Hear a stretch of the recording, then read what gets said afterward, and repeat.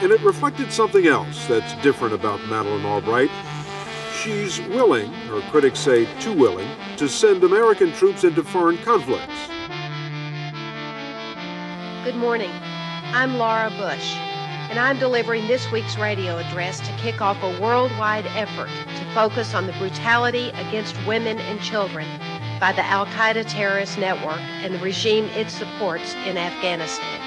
The Taliban have systematically destroyed the rights of women and girls across Afghanistan since seizing power nearly a year ago. The hardline group have mostly excluded females from public life. The lives of Iraqi citizens would improve dramatically if Saddam Hussein were no longer in power, just as the lives of Afghanistan's citizens improved after the Taliban. Public space for women in Afghanistan has been shrinking. Everything that you would say that was an access to freedom or rights right now has been disabled or has been erased from the society of Afghanistan. Let it be absolutely clear to the Iraqi government that a repetition of its past mistakes will be met by my government with the same resolve as before. When these demands are met, the first and greatest benefit will come to Iraqi men, women, and children. When ISIS gunmen swept across Iraq in 2014, they came here to this peaceful rural community. They took away thousands of women and girls as sex slaves, and they slaughtered many of the men. The ability of America to marry force and diplomacy is something that is very important to the maintenance of our values.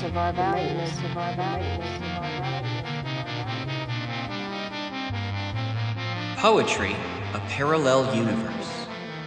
Poetry has no gender, but isn't sexless. Poetry is both the dough and the leaven.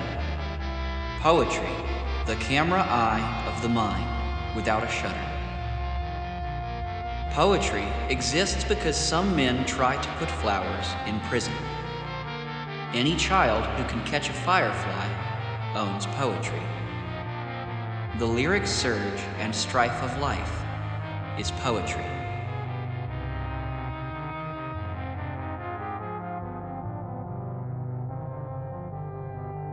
Did you know that there are arguments to be made that the moon doesn't actually orbit the Earth? They involve a lot of math and rely on a, frankly, nitpicky comparison. But they're there. The logic goes that because the sun has a greater gravitational pull on the moon than the Earth does, the moon is, in reality, orbiting the sun alongside the Earth, with our home planet as its closest neighbor, merely running interference. Please don't ask me for more detail than that. I can explain why the rate of profit falls, but not why the moon doesn't. So what could that mean for us then? Well, nothing, obviously, but also quite a lot. Get yourself in the moon's headspace for a second, and imagine realizing that you, yourself, were not bound to a relationship you had thought immutable. Imagine that there were forces in your life with great enough heft that you could use them to break free of your current trajectory, your current situation. Like the celestial bodies that move and exist at each other's mercy, we and our social, economic, and ecological environments dictate each other's trajectories, be they to money, to family, to hobbies, etc. The ties that resemble our own personal gravities are far more than simple influences. They're what define our very lives. Superheroes, given the daunting depth of their histories and the utter shallowness of presentation that marketing executives have used to sell them, have become similarly locked into defining relationships. Superman and Lex Luthor, Batman and the Joker, and to a recently growing audience, Ant-Man and the Wasp. These characters are so interlocked by the real-world forces that decide their fates that their fictional versions have, at times, grappled with each other's seeming inescapability within their respective stories. It's a little difficult these days for US citizens to understand, but there used to be a time when we could make radical changes to our lives and the relationships therein without fearing things like bankruptcy, homelessness, or even death. This is especially true for women and children, or rather for people who are not the traditionally male sources of income for a household. Prior to the neoliberalization of the U.S. economy, someone engaged in what is referred to as reproductive labor could more easily apply for government assistance programs like supplemental income for food or for child or elderly care, regardless of their employment status or of the status of the household or situation they were trying to leave. In the past, a parent and child might have more opportunity to leave an abusive breadwinner thanks to those kinds of programs. The care for an elderly family member didn't mean that the whole family was tied to a particular location or a certain kind of employment, no matter how exploitative that employment was, because they could draw on social support programs during any necessary transitions. Our orbits weren't so rigidly defined by our sources of income. The word for this is precarity. People in precarious financial situations are naturally restricted to fewer life choices than those who can afford to change their circumstances. In this way, we can think of income as gravity, and the ways we generate income or the relations in our lives with income we rely upon are like the celestial bodies we as moons must adhere to. There's another similarity, too, between us and the newly hypothetically liberated moon. Even upon realization that the definitions of our relationships have changed, we have to conclude that, for the time being, the relationships themselves have not. What happens when we remain locked in these orbits, deteriorating or otherwise? Can even superheroes pull themselves free? And more pressingly, can we? What worries me is that America's kind of lost its sense of the future right now. The idea is the future's going to be the collapse of empire, or the rise of the zombies, or something that wipes us all out. Superman's going to live forever. Superman, as far as I'm concerned, it saved my life. Grim, totalitarian police state in Britain of the unreachably far future, like 1997. Comic book artists were not happy with Warhol or Nick Inside or any of the pop artists because they said they took our imagery and we got paid page rate.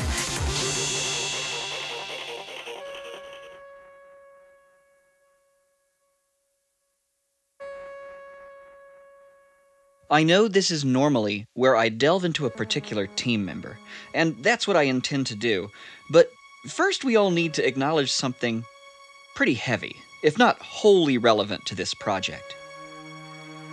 There's a pretty open, if not openly discussed, relationship between the right wing and pedophilia. Now, I have neither the expertise nor the experience to diagnose this, nor to comment any further than, gee, there sure seem to be a lot of news stories about conservatives, and some notable liberals, getting busted for having sexual intentions towards children. But one might imagine that the same brand of sociopathy that allows one to exploit masses of poor labors, i.e. capitalism, may also let one exert one's power over children inappropriately. When we couple this observation with the staggering anti-communism in every Ant-Man story we've discussed so far, we can cast a seriously jaundiced eye on the Wasp's first appearance in Tales to Astonish number 44, way on back in 1963, because it definitely comes up. The issue is technically an Ant-Man tale. It's the first exploration of his backstory, his motivation for becoming Ant-Man. And like the other two Ant-Man stories I mentioned in episode 3, it's got its own streak of anti-communism. It turns out that Hank Pym donned the Ant-Man persona because he and his first wife, Maria Trovaya, decided to honeymoon in Hungary, the country from which Maria and her father had defected some time prior. It's interesting to consider that Ant-Man's first father-in-law was a scientist who escaped the communist bloc to start working for the United States. But I'll just paperclip that note to a file folder off to the side somewhere.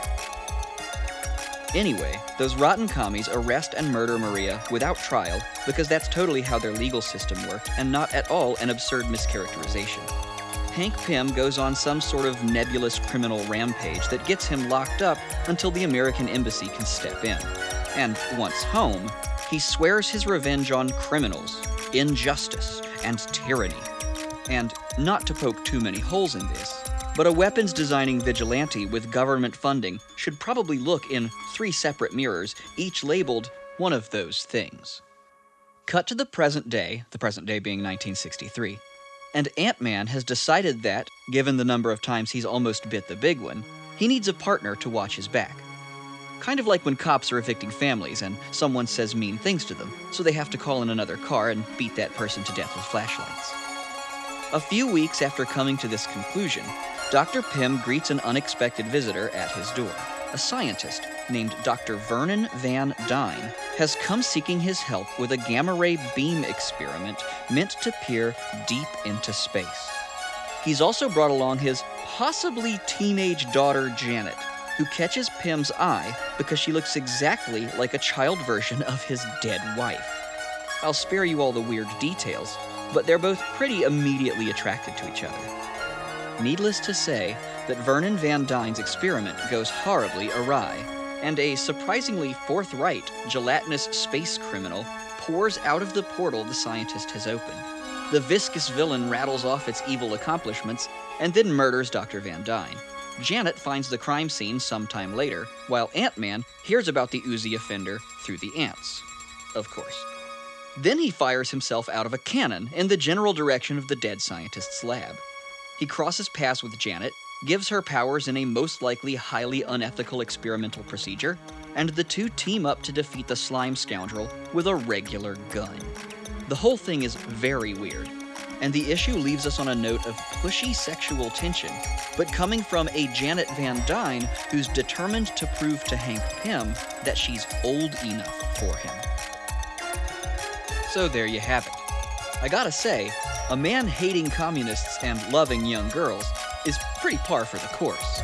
Now, I don't really know the overall dynamic between Ant-Man and the Wasp from then until now. Janet Van Dyne is today known as an elegant, independent woman with real-world power apart from her super ones. She's often portrayed as successful in whatever career she chooses and not at all reliant on Hank Pym, with whom she's not currently involved. Funny enough, Janet Van Dyne's first ever solo, ongoing comic book series was just released this month. It's actually pretty good, apart from some more veiled anti-communism. Although I'm still exasperated by the fact that it's exceptional and noteworthy that a female superhero, or character at all, is strong and independent, I will mention that I do like that she's not Ant-Woman or She-Wasp. I love my girl Jen Walters, but She-Hulk is a terrible name for her that should be excised from our collective memory. Names like that still hearken to, and indeed reinforce, that inescapable gravity of the male original in relation to a female counterpart. I nearly died when I saw you in that costume. You could argue that something like Kid Flash or Aqualad is similar, but frankly it's not, and defending such a stance is for dorky losers. Falling neatly in line with our metaphor of the gravitational pull of privatized healthcare, the issue tries to kick us in the gut with a full page illustrating a somber triage in the aftermath of the Hulk's rampage. The hospital has filled beyond capacity, and even the open-ceiling welcome area is maxed out with patients and overtime medical professionals. I actually quite like this page. It communicates simply and effectively the consequences of the last issue, and it only shows normal people. No superheroes or shield agents in sight. However, while this page may highlight and elevate the normal masses, it only does so without context. Nowhere in this book, nor indeed any of Miller's work, is there to be found an organized, empowered response to the doings of the ruling class, be they superpowered or super rich. To go crawling back to comics critic Colin Smith's essay on Miller, as I so often do, the early Miller's, quote, indiscriminate depiction of the Thatcher regime reduced even the various members of Miller's working class cast to the role of helpless and hopeless victims, end quote. Further, quote, Miller's supposedly typical individuals were passive, ignorant, and atomized, end quote. This has not changed. It's not until the next page that we see that, yes, workers wearing helmets emblazoned with S.H.I.E.L.'s honestly fascist-looking symbol are among the aid crews, with S.H.I.E.L.D. being the U.S. government's fledgling superhero strike force and response team. And given what we've seen so far of Miller's absolute genuflection to power in this comic, it's easy to imagine that even the single panel that includes a S.H.I.E.L.D. employee is meant to imply that S.H.I.E.L.D. is on the scene and taking charge. We then see a subdued Nick Fury, the leader of S.H.I.E.L.D., and Betty Ross, its head of public relations and separated wife of Bruce Banner, the Hulk, striding past the carnage and into a secured elevator. After a moment of silence in the lift, Betty confides in Nick, quote, "You know, there's a little part of me feels a tad responsible for all this, General," end quote.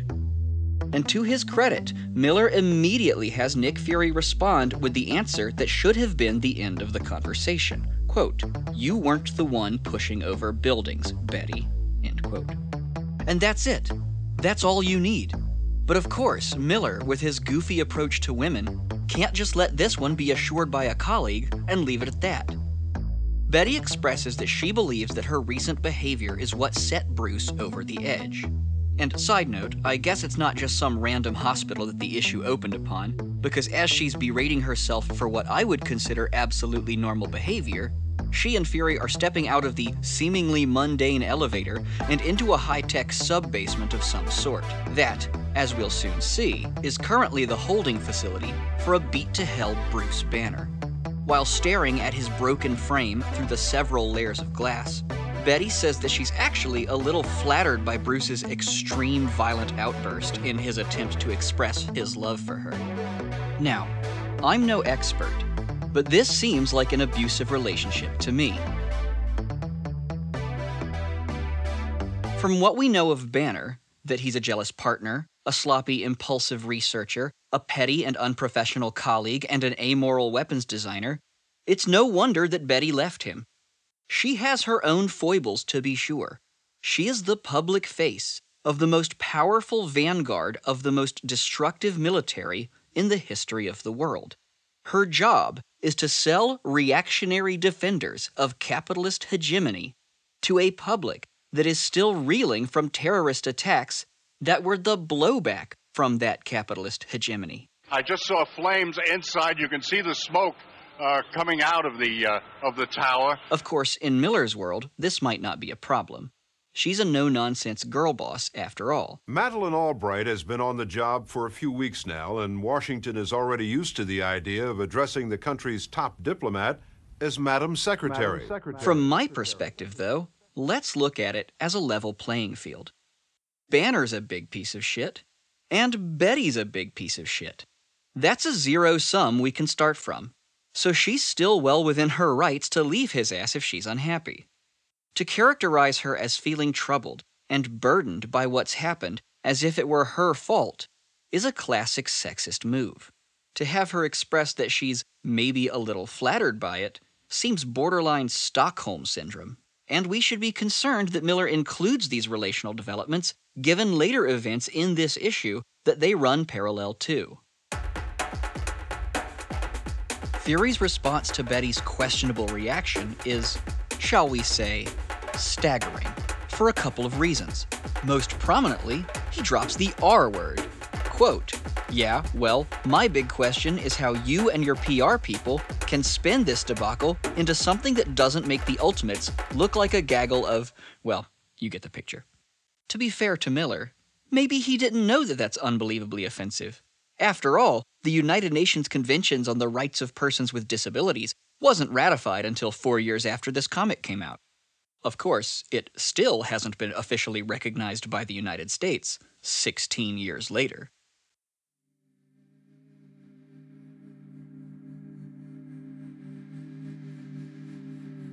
I've read numerous reviews from people who enjoy the Ultimates, even from people who believe it to be a pretty solid takedown of the Bush era. Not one of them mentioned this part of the story, that Nick Fury deliberately broaches the subject of a government cover-up. And I think this might be the case for a couple of reasons. One, at face value, this was just a meaningless act of violence. One that just happened to involve the highest echelons of military intelligence and weapons manufacturing. And really, given most people's, probably including Mark Miller's, limited understanding of how the US manufactures crises at home and abroad, there really isn't much to read into it other than that. Bruce Banner, an individual with his own agency and no motivations beyond a paycheck and a failed relationship, made a bad decision. The second is that they probably don't care. Or rather, they don't see it as a problem that should make them care. Most people still fundamentally believe that the US government is a benevolent entity that pursues the betterment of the lives of its citizens. We know from history that this, of course, is not the case.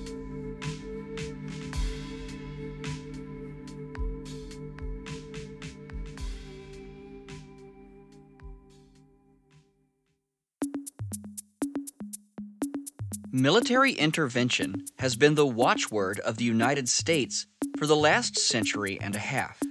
From the Spanish-American War to the current death spiral in Ukraine that is causing well-meaning liberals to salivate over nuclear annihilation. I don't need to list all of our meddling here. There are plenty of excellent resources out there. William Bloom's work, the Intervention Podcast, even a basic Wikipedia search if you can stomach a bunch of weasel words.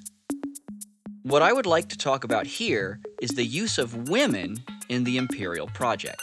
Well, see, you're a real gentleman to be helping strangers in distress. I hope you don't mind me using the babe here as bait. Quite a dish, isn't she? But that's what she gets paid for. Bait, that is. Yes, sir. We'll cover this part a little more later in the episode, but it's fair to say that the Empire, much like a certain comic book writer, only cares about women in terms of their usefulness.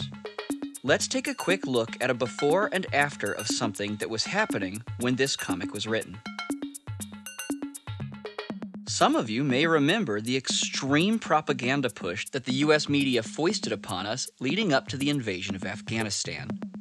Time magazine published an issue with the face of a woman wearing a hijab on the cover for a cover story called Lifting the Veil, in which it asked the question, without a trace of irony or self-reflection, how much better will Afghanistan's women's lives be after we've invaded?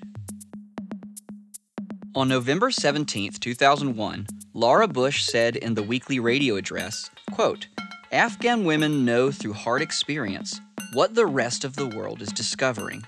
The brutal oppression of women is a central goal of the terrorists." 9 years after this, Time published another cover story featuring the disfigured face of a different woman, and the question, what happens if we leave Afghanistan? From an article from In These Times titled, "Women Now Run the Military-Industrial Complex, That's Nothing to Celebrate," quote, U.S. military intervention is particularly bad for women. It remains deeply interconnected to sexual and gender violence. For people in the military, for military spouses, and for the people living in or near the estimated 1,000 military bases around the world or where U.S. military actions occur. From Japan to the Philippines, local populations have long protested the presence of the U.S. military and the environmental destruction and sexual violence it brings. The impacts of war, such as reduction in basic services, electricity and access to food and water, loss of family members, and increased rate of illness and disability, all increase a woman's vulnerability to assault and worsen the conditions of women's labor. Women are predominantly responsible for caring for sick and disabled people, children, and elders, and the conditions for doing that work worsen severely in war conditions. The U.S. military is also the largest polluter in the world. It is difficult to argue that its activities are, quote, good for women when it contributes to climate change and the poisoning of air, water, and land that endangers all people, end quote. While it's much more likely that you'll see pieces fawning over imperialist women simply for being women today than it would have been back in 2001, there were still plenty of imperial role models for Miller to map onto Betty. Let's never forget Madeleine Albright's claim that 500,000 dead Iraqi children were, quote, worth it. We have heard that 500,000 children have died. I mean, that's more children than died in Hiroshima. And, you know, is the price worth it?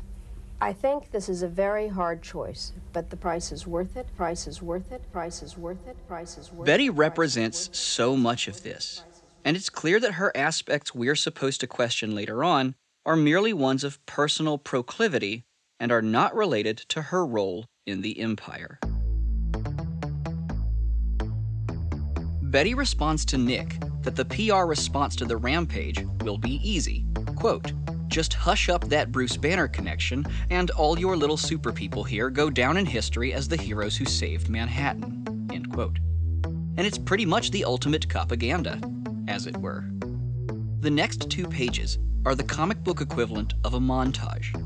Captain America, Thor, and Iron Man are interviewed in front of backgrounds that serve as the parallel to a newscast's B-roll.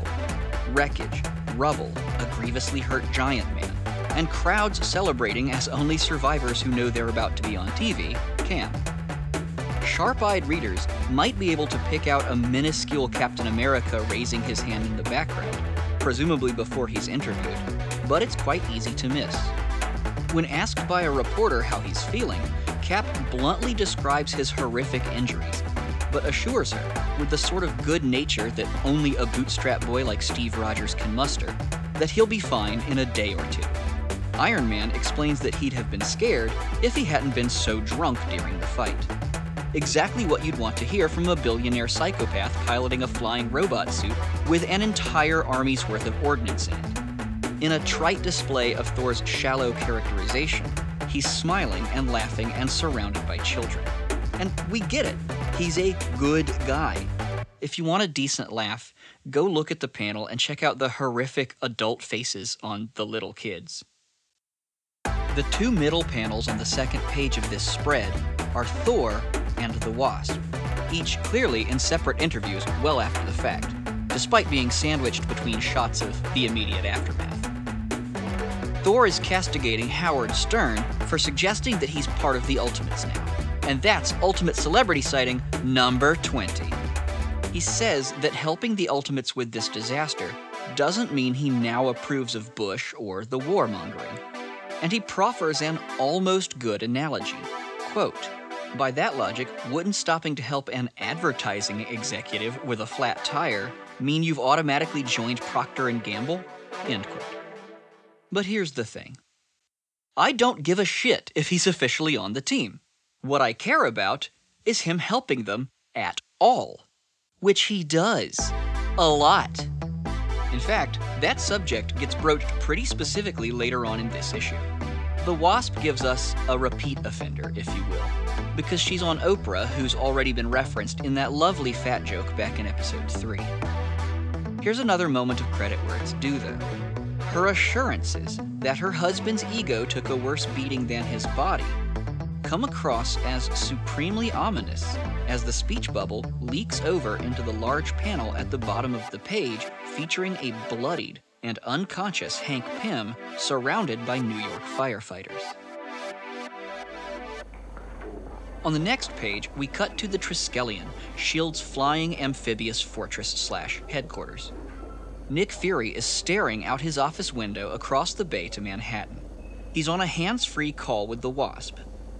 He gives us celebrity sighting number 21 as he playfully describes Janet's calendar for the day. Breakfast with Regis, lunch with the magazine FHM, and then a private dinner at Tony Stark's mansion. He teases her and says it's clear that she's wanted to play celebrities since she was playing with Barbie dolls. In the foreground, we see from some newspapers on Fury's desk that Betty Ross has already been hard at work spinning the tragedy into a victory for the Ultimates. And, again, I can't believe that this is the plot of a book about a team of realistic superheroes we're supposed to admire and cheer for. Over the phone, Janet simply expresses that she's happy for an excuse to get dressed up and go out again. Remember that private shindig she's slated to go to at Tony's? Turns out Thor and Captain America will be there as well, much to Nick Fury's surprise. Jan and Nick then discuss how weird it is that after all this time trying to get Thor to join the Ultimates, Nick and Banner never thought to simply invite him to dinner. Apparently, all it takes to get Thor, committed revolutionary, to hobnob with the world's third richest man is to just make some jokes and act friendly. Remember, never once in this book is the word capitalism used, so it's not surprising that Thor doesn't actually stand for anything meaningful. The next scene is mostly fluff for several pages. Thor and Captain America arrive at Tony Stark's mansion to have that dinner with him that was so brilliantly Chekhoved one whole page ago. Tony greets them at the door and talks about how much fun he had fighting the Hulk. And it's very cool that a dude with so much power in every sense of the word so casually appreciates the thrill of his city being destroyed by a giant man-booger he's in no small way responsible for. I mentioned that it's likely that Stark Industries is going to swoop in and pick up some sweet reconstruction contracts. But it turns out that the comic also directly mentions that Tony is profiting from the attack when he tells Cap and Thor that S.H.I.E.L.D., or some sort of offshoot of it, have sold 15 million DVD copies of the footage of the attack. I guess someone was filming who wasn't the news. Cap asks him if he thinks people would so readily buy the DVD if they knew that the Hulk was associated with S.H.I.E.L.D. Tony tells him, in so many words, that he doesn't care.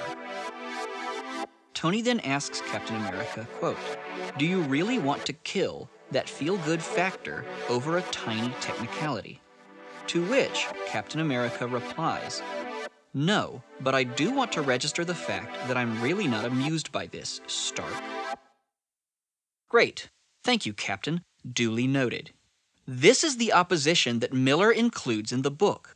He himself claims that this comic is anti-war and anti-Bush's America.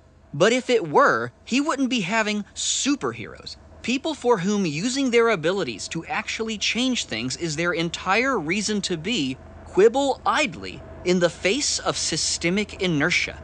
This is not subversive. This is not transgressive. This is not meaningful. I don't want the symbol of American exceptionalism to roll over for the poster child of all good billionaires. I want him to represent the values we as children were fooled into believing the United States stood for, and to beat the shit out of a man who just made money from the deaths of hundreds of people that he caused.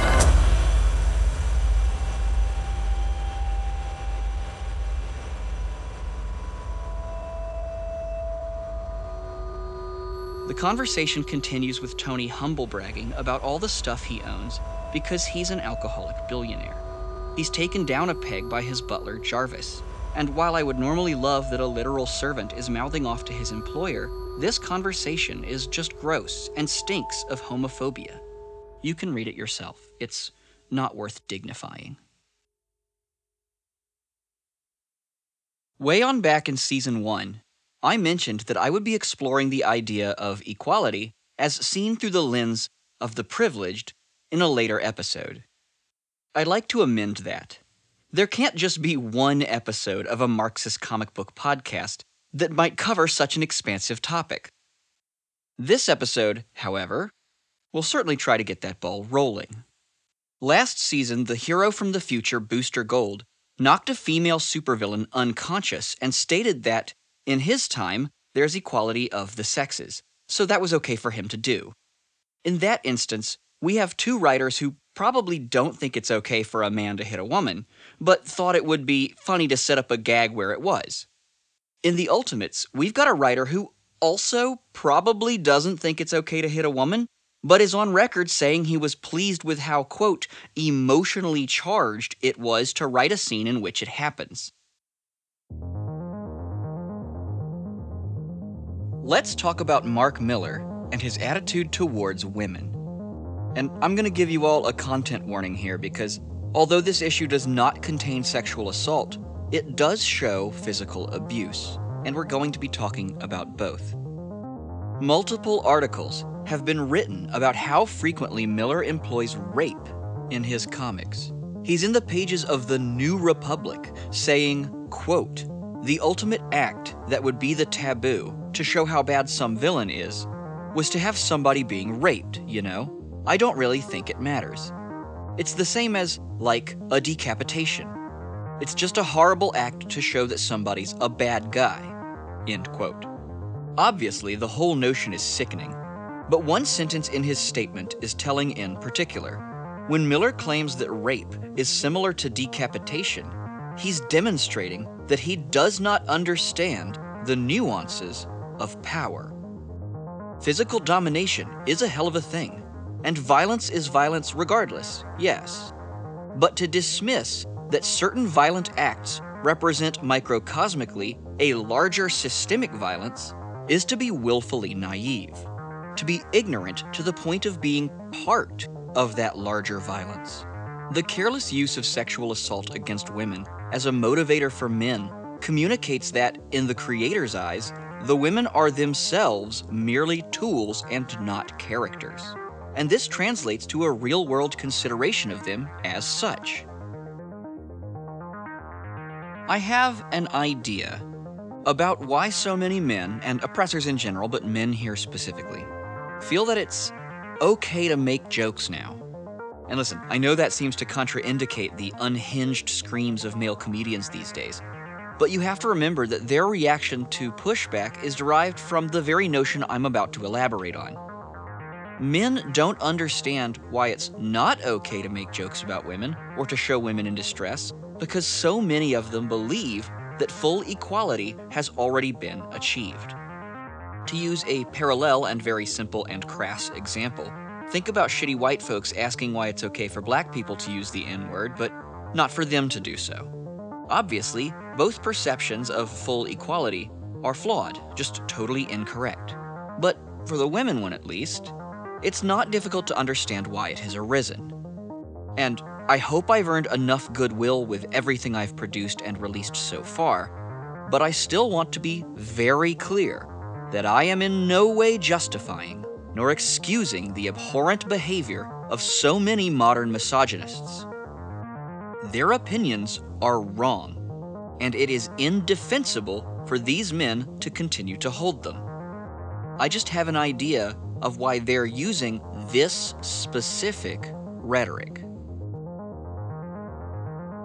Let's start way on back and talk about the term empowerment. It actually has a super interesting history, and one that's particularly useful for us as Marxists. Per the essay, Empowerment, the History of a Key Concept in Contemporary Development Discourse, the pedigree of the word as we know and use it today started with pissed-off feminists in the global South who were sick of their oppressors' shit. The Western, capitalist rhetoric lamenting the plight of these international women revolved around creating new roles for them within the hierarchies that were oppressing them. At home, we see this manifest eventually in girl bosses like Betty Ross. Abroad, these roles would reinforce the capitalist hierarchy under the guise of developing a country. The term empowerment was adopted and celebrated by women involved in bottom-up movements for national sovereignty.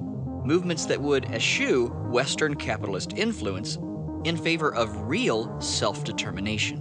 Empowerment networks like Bangalore's Development Alternatives with Women for a New Era and other similar organizations in South America and Africa were, quote, very critical of the women and development programs instated during the United Nations Decade for Women, end quote, that lasted from 1976 to 1985. They pushed their own arguments for real independence, social and national, not individual and economic. To put a nice bow on it, they understood that as long as their countries were in the orbit of the capitalist West, with industrial and financial dependencies, they would never have the chance to be truly free as women. This argument was undermined by a West full of think tanks and nonprofits that were armed to the teeth with PR firms. The message of the international feminist movement was a threat to Western corporations that cared more about the ground those women were standing on than it did the women themselves.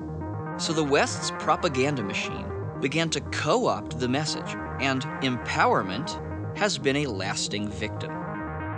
The rhetoric of female independence coming from Washington was then, and is still, obviously a smokescreen used to justify and even create enthusiasm for meddling in a foreign country's affairs, usually resulting in the destruction of any protective economic measures said country had in order to allow for the plunder of natural resources. I cannot be emphatic enough when I say that all ostensibly progressive rhetoric, all the nice and pretty words that come from Western institutions, are in service of justifying resource extraction, all of it.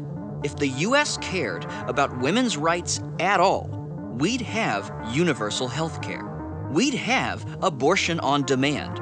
We'd have state-subsidized child care. We'd have income for housework and reproductive labor. We'd have an actually equal society, not just one that pink-tinged credit card ads make us believe is equal. And this is how we've brought the warped empowerment notion home.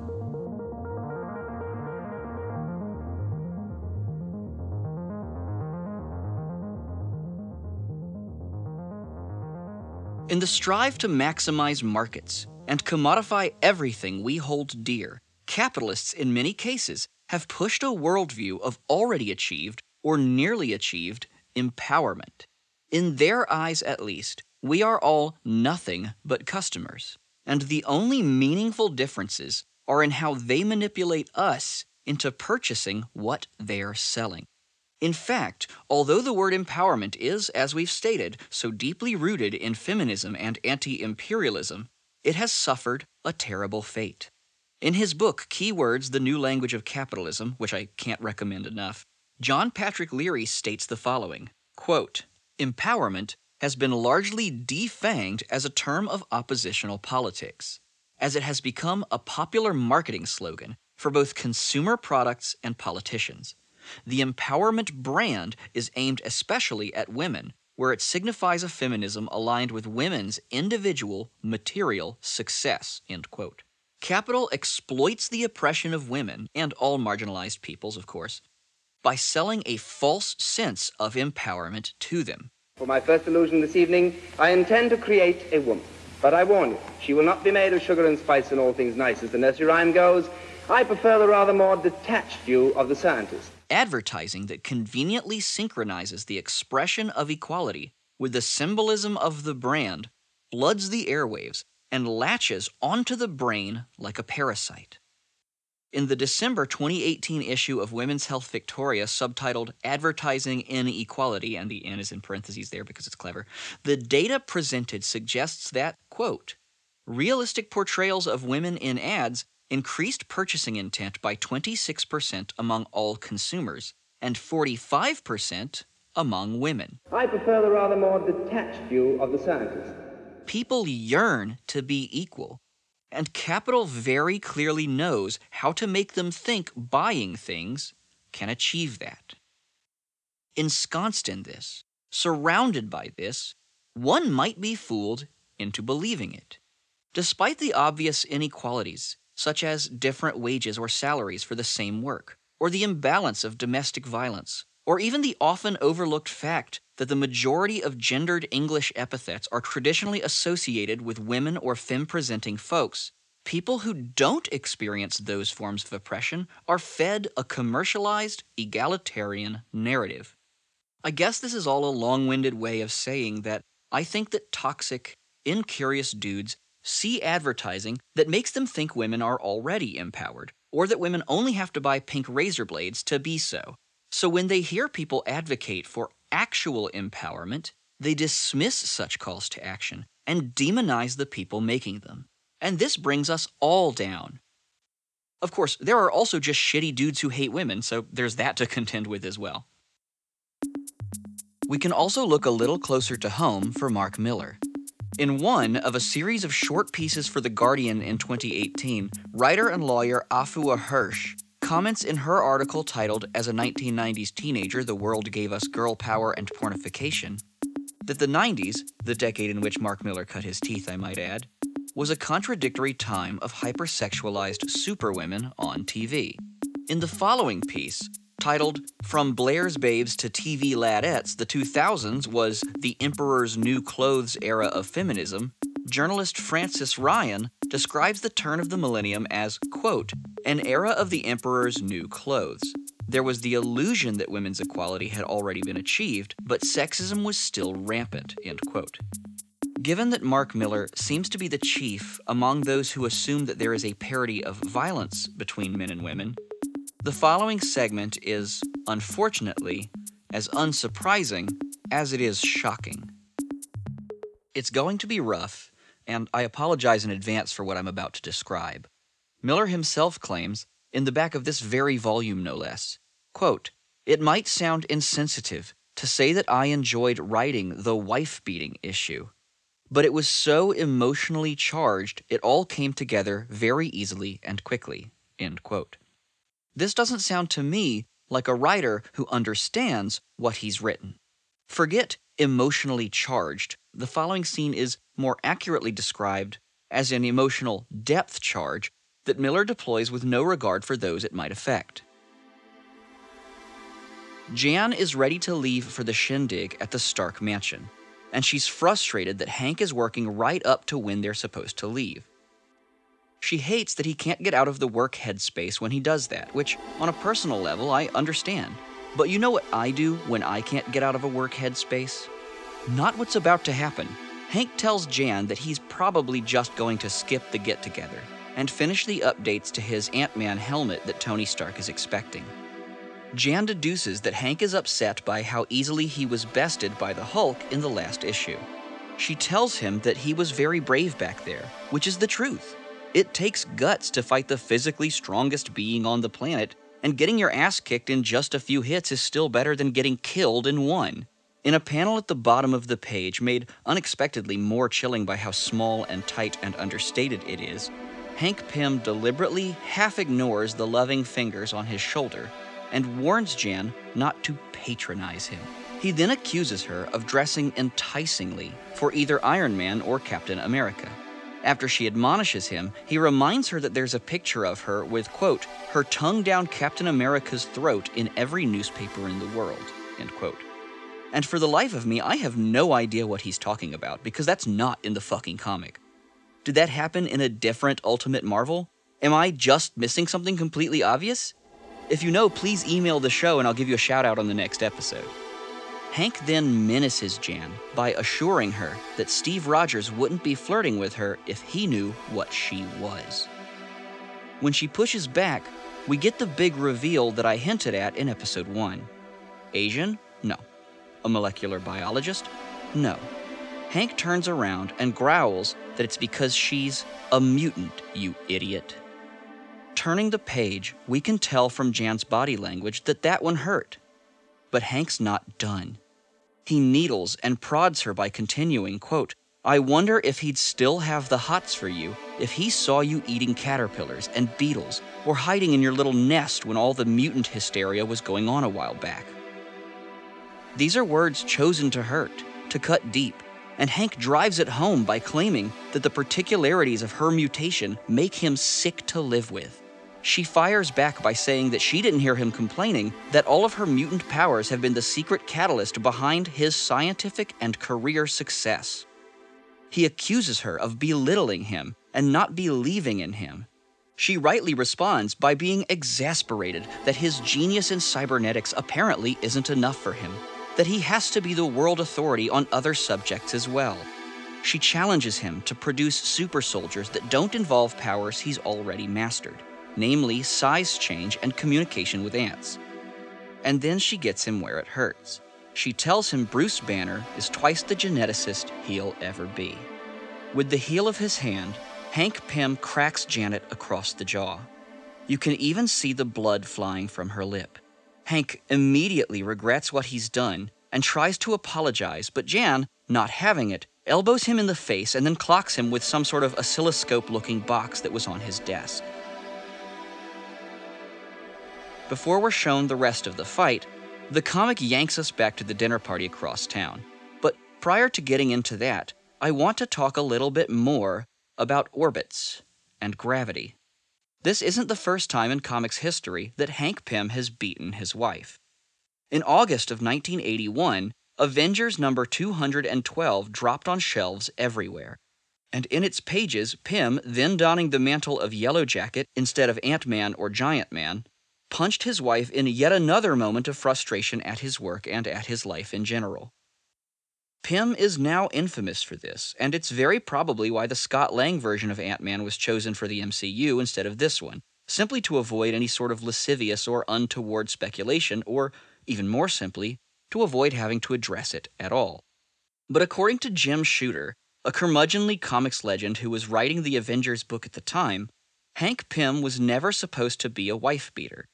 Per a blog post Shooter made in 2011, his 1981 script called for Pym to accidentally smack Jan in the process of throwing his hands up in exasperation.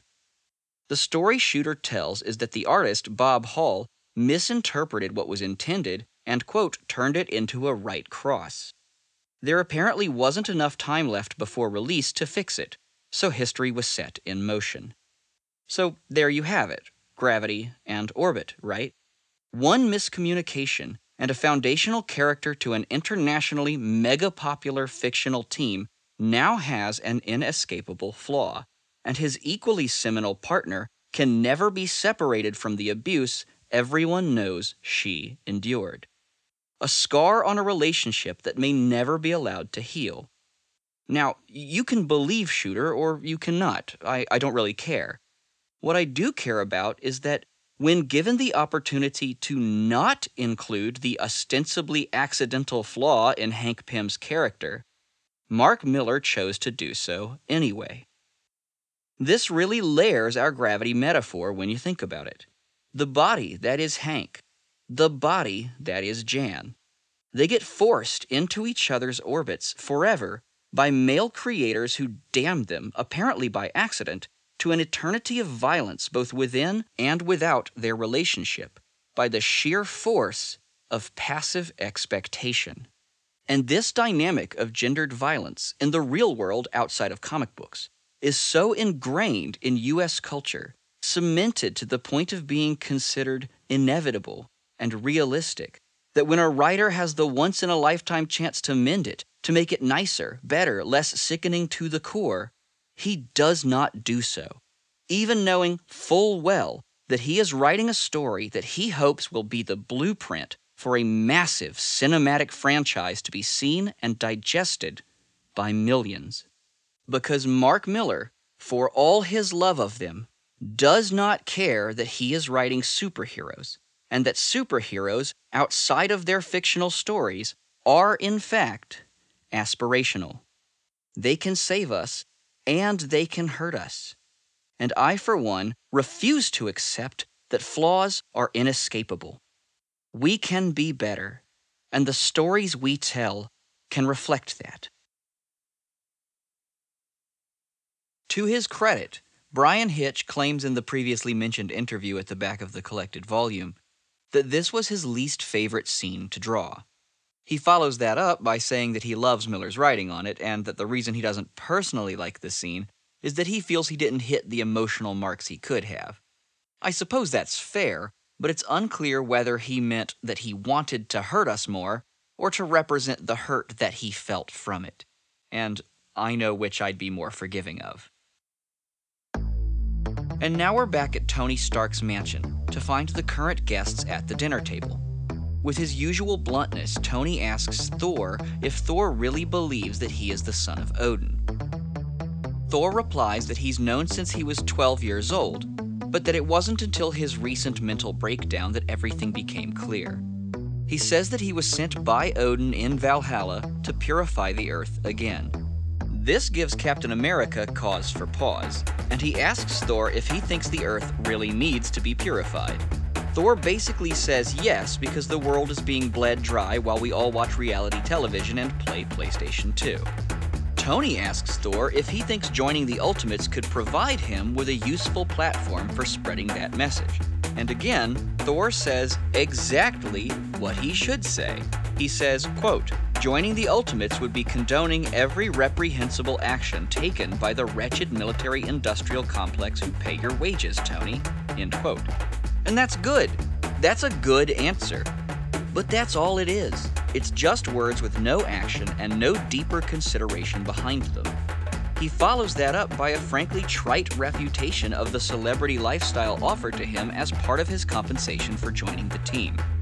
He mentions not wanting to work for the, quote, ruling class, and I want to touch on that briefly. This is a man who's apparently made a fortune off self-help books. Self-help books are, by their very nature, individualistic. Let alone the fact that they're necessarily published within a structure that still funnels profit upward. The content of self-help books definitionally atomizes social problems in ways that they purport can be solved on one's own. You won't be safe until the money is in our hands. Hence the very existence of a self-help book.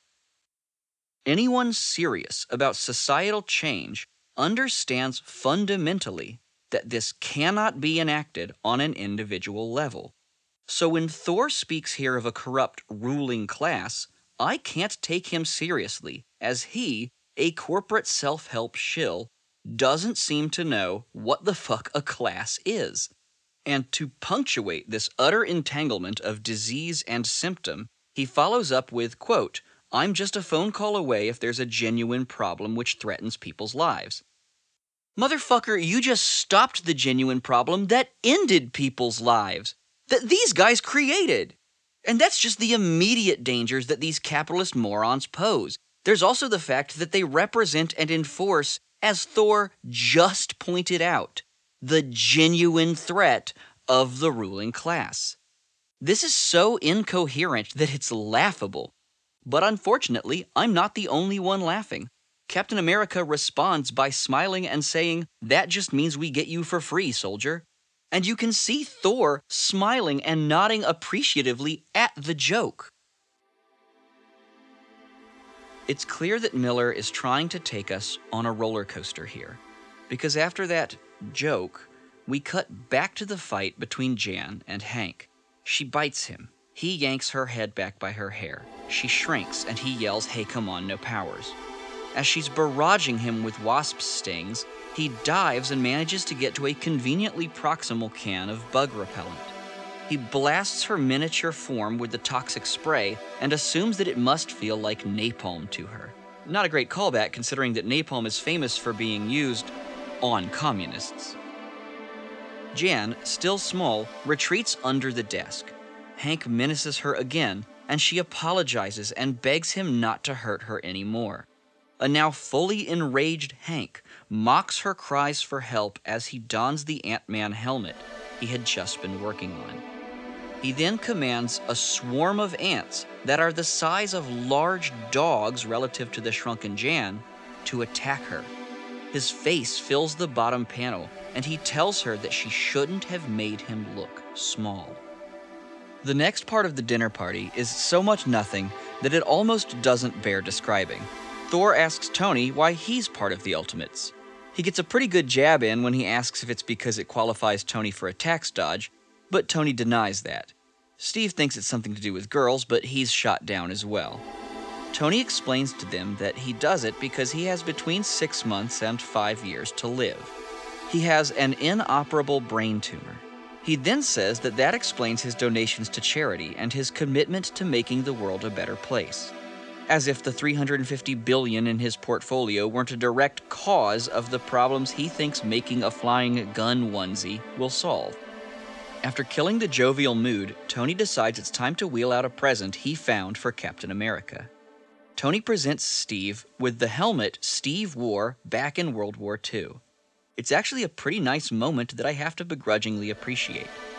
Of course, it leads us to the final page, where we see Hank Pym slumped on the floor, clutching the Ant-Man helmet and surrounded by papers, pills, and bug spray. He says, "Oh my God, Jan, what have I done?" Which means we finish the first storyline of the Ultimates like this.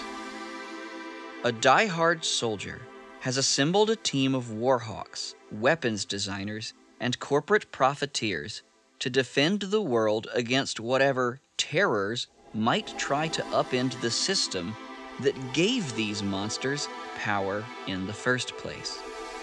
The only person with the apparent moral strength to stand up to this very literally fascist organization is a previously institutionalized leftist who's now clinking glasses with this organization's two most publicly prominent members. The man who kickstarted the program is quietly locked away for killing people as a PR stunt for the team. And its head researcher has just beaten his wife and colleague nearly to death using power that he gained almost exclusively by exploiting her body and her labor. On every level, we have the orbit of empire, the push and pull of capital, and the evil of the crimes committed in their names. And these are the good guys who are going to win in the end.